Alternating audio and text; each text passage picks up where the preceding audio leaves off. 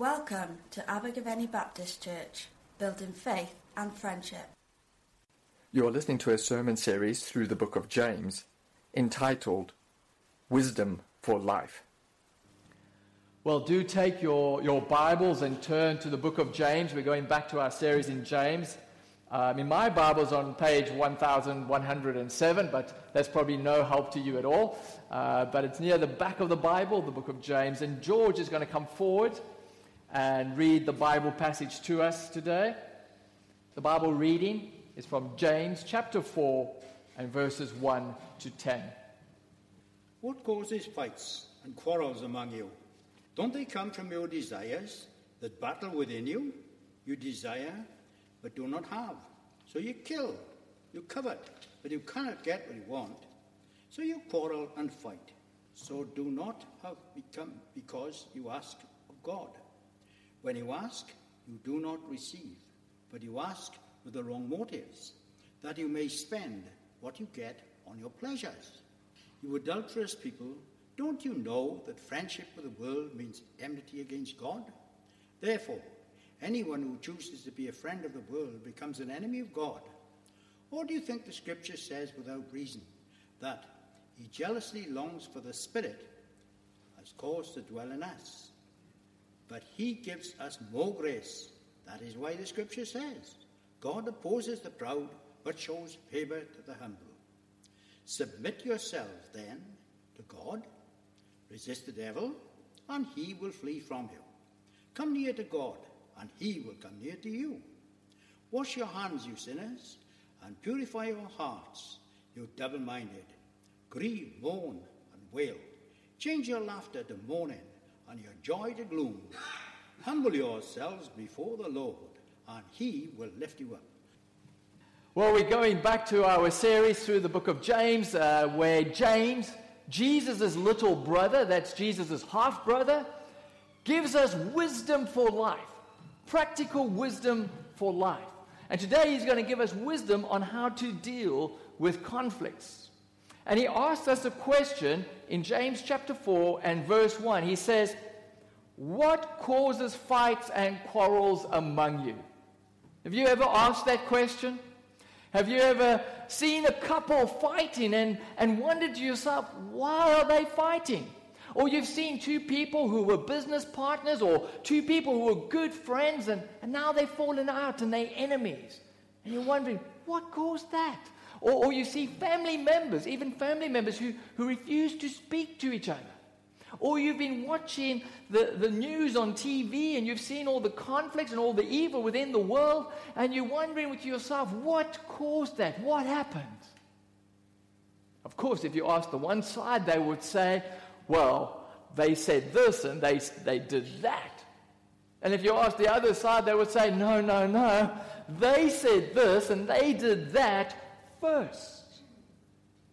And so James asks us the question, what causes fights and quarrels among you? He's trying to get, what is the root cause to all conflicts? What is the root cause to all the evil that we see? And he's kind of in saying, isn't it this? He's inviting us to come along and consider this. Isn't it this? Don't they come from your desires that battle within you? He's suggesting that the root cause for all conflict is our desires. Our selfish, self-centered desires and passions. Our greed. You see, before there's a problem out there, there's a problem in here. He continues in verse 2, he says, you desire, but you do not have, so you kill. You covet, but you cannot get what you want, so you quarrel and fight. The reason why there's so many conflicts in the world is because people are selfish, self-centered, and greedy. We want what is best for us. We want what we want, and we want to get it, and we want to live for ourselves. We want what's best for us. Or we become jealous. We want what other people have. We want to take what they have so we can have it, or we want to take what they have simply so that they can't have it. I mean, if we can't have it, then they can't have it. Now, of course, none of us think we are selfish and self-centered. We all think we're selfless. I used to think I was a pretty decent guy, pretty decent chap. I was pretty selfless. I used to live for God and live for others. But then I got married and started living with another person. Suddenly I just realized that I like things done my way. I like my way. I like what's best for me. And Victoria was having none of it. After a number of years of being married and a number of years of being humbled, once again, I thought I was a selfless person. I was now truly selfless. Then we had kids. After a sleepless night, I finally made myself a lovely cup of filtered coffee. I'm just about to sit down and enjoy my coffee, and then Victoria would ask, "Would you like to change Hannah's nappy?" No, I would not like to change Hannah's nappy. I would like to sit right here and enjoy my cup of coffee in peace. I really do like my little comforts and my time. We all like to think we're selfless, but actually we're pretty selfish. And so often my ego and my desires will rub against other people's egos and desires, and the result is conflict. And the conflict doesn't just happen out there in the world, the conflict happens in the church. James is writing to the church. And so often in church, the conflicts are over such trivial things. This person likes filter coffee, that person likes instant coffee, or there's a complaint about the music, or there's a disagreement over the noisy children. Trivial things. And often, the real reason for the conflict isn't the current debate, but it goes back 10, 15 years ago when someone's ego got hurt because they couldn't get what they want because they were blocked by someone else who got what they wanted instead. And they still haven't forgiven each other. It's these selfish desires, these self-centered desires that lead to all conflict. And we all know it's true. You're all sitting there going, "Oh yes, this is true. So-and-so. It's just like so-and-so." It's not about so-and-so. It's about you. And it's about me. We're all like this. And so James writes in verse 4, he says, "You adulterous people, don't you know that friendship with the world means enmity against God? Therefore, anyone who chooses to be a friend of the world becomes an enemy of God." Okay, what does he mean when he says you become a friend of the world? Well, first we need to understand the power of friendships.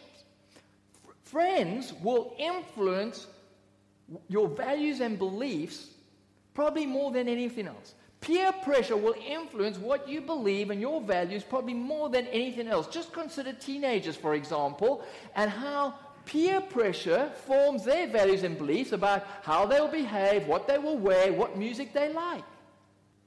And if you've been friends with the world, you're allowing the world to influence your values and your beliefs. The world says you deserve what is best. You deserve to be first. You must be ambitious. You must be driven. You must fight for your rights. You must live for yourself. And if we just sort of go along with the crowd, if we just drift along, you will be influenced by the values and the beliefs of the world. And it just makes one more and more selfish. And this was happening within the church. That's why James says, he accuses them. He says, "You adulterous people." Now, why does he accuse them of adultery? Because they're claiming to be people of God, but they're actually friends with the world. They're claiming to be living for God and living God's way of living for other people, but they're actually living for themselves. They claim to love God, but they actually love themselves. And James says that's spiritual adultery. Married to God, but having an ongoing affair with the world. You see, God desires an exclusive friendship. Verse 5, he says, or do you think Scripture says without reason that he jealously longs for the Spirit he has caused to dwell in us? God desires an exclusive friendship. God desires that you would live for him and live his way of living for other people, not living for yourself. See, there's a choice here. There's a contrast here. You either are friends with God or you're friends with the world. You are either living for God and other people, that's humility, or you are living for yourself, that's pride. So there's a contrast, humility or pride. Friendship with God, friendship with the world. Living for God and others, living for yourself. And if you choose to live for yourself, that means you're not living for God, and that means you've made yourself an enemy of God. God hasn't made you his enemy. You've turned your back on God. You've made God your enemy. Okay, I know what you're thinking. You're thinking, thanks a lot, Mike. You know, I've come here this morning feeling okay about myself. I wanted a bit of encouragement. Now I feel rotten. Thanks. I mean, yeah, I know we're all selfish. We're all self-centered. I know that. But this selfless living is just so hard. It just doesn't come naturally to me. I just can't do it. Okay, well, just hang in there. Up until now, James has been diagnosing the problem, and it's a big problem. But here comes the solution. He says in verse 6, but God gives us more grace. The problem's big, but God's goodness, God's grace is even bigger. He goes on, he says, that is why Scripture says, God opposed the proud, but shows favor, grace to the humble. If the problem is pride, us living for ourselves, then the solution is humility, living for God and others. Humility. How do we achieve this humility? How do we gain this humility? Now, initially we have a problem because often when we hear the word humility, we think of someone who has an inferiority complex, someone who has a very low self-esteem, someone who's always down on themselves, someone who's always feeling sorry for themselves, someone who always feels a failure, always feels guilty. That is not humility. That is actually another form of pride. Why is that pride? Because you're always focusing on yourself. You're always thinking about yourself. Poor me. Look how bad things are going for me. Poor me. Feeling sorry for yourself. You are just as much self-absorbed as somebody who is arrogant, pushy, and full of self-confidence.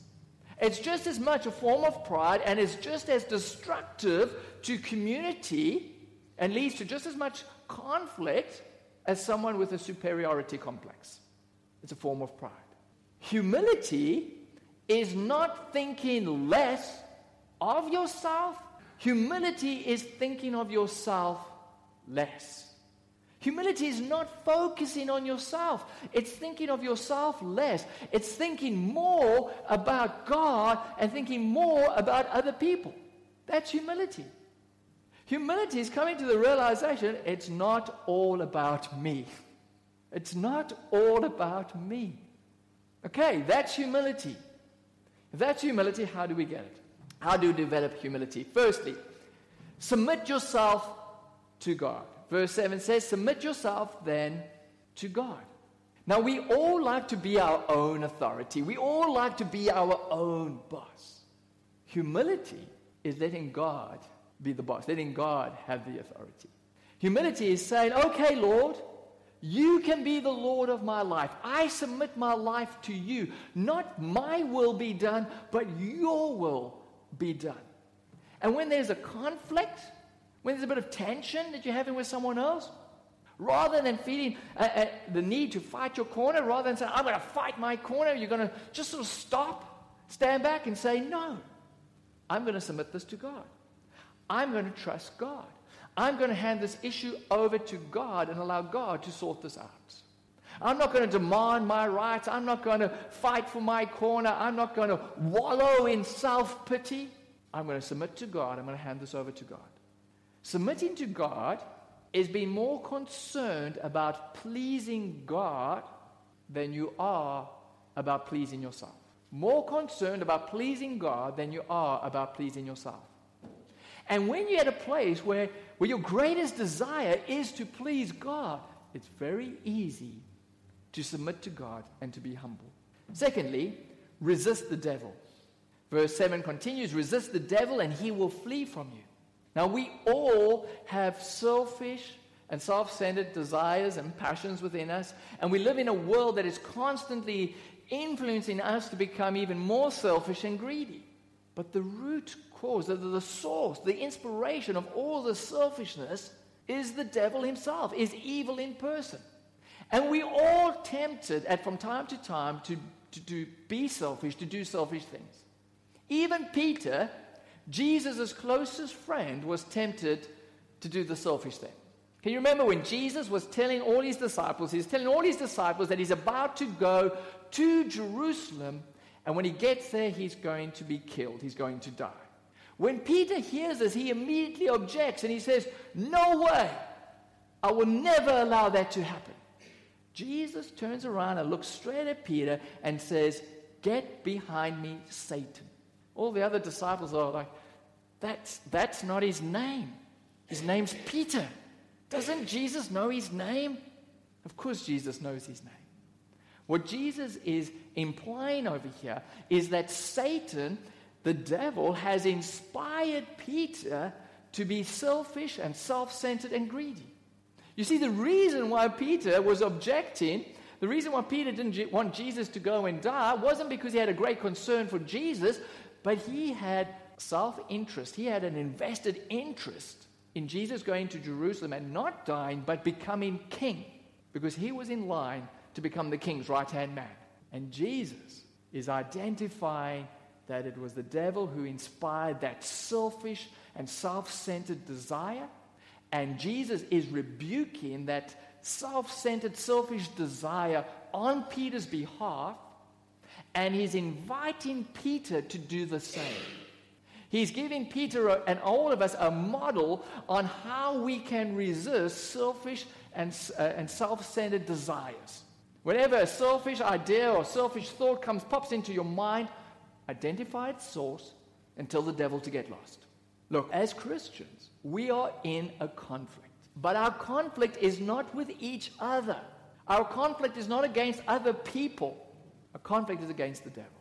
So often when Victoria and I have been in a conflict, or even if there's been a bit of a tension at church, whenever we've been in a conflict, as soon as we've identified the real enemy, as soon as we realize we aren't enemies, it's the devil's the enemy who's causing this conflict, who wants to cause a rift, who's inspiring all our selfishness. As soon as we have identified who the real enemy is, almost immediately the conflict has disappeared.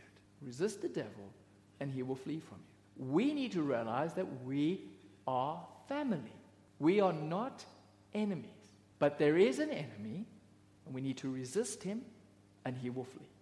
Thirdly, draw near to God. Not only must we resist the devil, but we need to draw near to God. Verse 8 says, come near to God, and he will come near to you. We need to come. The way we overcome being friends with the world is by becoming friends with God. By spending time with God, by listening to God, by talking to God, by getting to know God personally through worship and prayer and reading our Bible daily. Becoming captivated by God. James writes earlier on in verses 2 and 3, he says, you do not have because you do not ask God. When you ask, you do not receive because you ask with wrong motives, that you may spend what you get on your pleasures. When you're in a situation where you're desiring stuff, you're in a conflict, you want something, don't fight about it, don't quarrel about it, pray about it. Ask God for it. So often when there's a conflict, normally always when there's a conflict, people are not praying. They're ignoring God and they're focusing on themselves, their wants, their desires, and their rights. And if they are praying, it's not real prayer. They're not having fellowship with God. They're merely using God like a genie. Just say the right words, the magic formula, and you get whatever you want. That's not prayer. Prayer is not about getting what you want. Prayer is about wanting what God wants. It's about drawing near to God and realigning your will and your desires with God's desires. See, in real prayer, we come to God with all our wants and our desires, and we're honest about it, and we say, God, look, I want this. I really want this. Please give this to me. But by the end of the prayer, we're praying like Jesus, and we say, not my will be done, but your will be done. The first thing that prayer changes is you. You become more like Jesus. You become more selfless. That's why people in a conflict don't want to pray, because they know if they pray, they're not going to get what they want. All that's going to happen is they're going to come to the realization how selfish and self-centered they are. And so we need to draw near to God in worship and prayer. Fourthly, confess your selfishness. Verse 8 says, wash your hands, you sinners, and purify your hearts, you double-minded. See, when you draw near to God, you will come to the realization that you are selfish. The humble response is to confess it, to admit it, not to wallow in self-pity, but to admit that I'm not perfect, but I am forgiven and loved by God. And therefore, I'm able to wash my hands. That's changed my behavior. Stop being selfish. I'm able to purify my heart. That's changed my attitude and my mind. Stop desiring selfish things and start becoming single-minded, totally devoted to God, totally loving God with all your heart. Then it goes on in verse 9. It says, grieve, mourn, wail, change your laughter to mourning and your joy to gloom. See, when you're living for yourself, when you're just following your own desires and passions, it's very easy to gloat and laugh. But God is weeping. We need to take our selfishness seriously. We need to confess it, and then we need to ask God to help us to turn away from it. Verse 10. Humble yourselves before the Lord, and he will lift you up. Great promise. Humble yourself. Submit yourself to God. Resist the devil. Draw near to God, confess your selfishness, humble yourself, and God will lift you up. You see, when we start dying to ourselves and living for God and other people, then God will lift us up, and we will begin to experience true life in all its fullness. Let's pray. Heavenly Father, we confess that we are selfish and self-centered, and we are greedy. Father, so often we just want to live for ourselves. We're so focused on ourselves all the time. We always look to our interests and our wants and what's best for us. Father, won't you forgive us? Won't you help us to become truly humble? Won't you help us to become less focused on ourselves and start taking our eyes off ourselves and start to look to you, God, and to look to other people? Won't you inspire us by Jesus? Father, help us to become so captivated with you that our whole desire would be just to please you with everything we do, and all the time to be pleasing you. But Father, we need your help. And we thank you that you say your grace is more. That your grace, your goodness is more and more than the problem and more than we need. That you can forgive us. You can empower us by your Holy Spirit and enable us to become the people you want us to be. We ask this in the name of Jesus. Amen.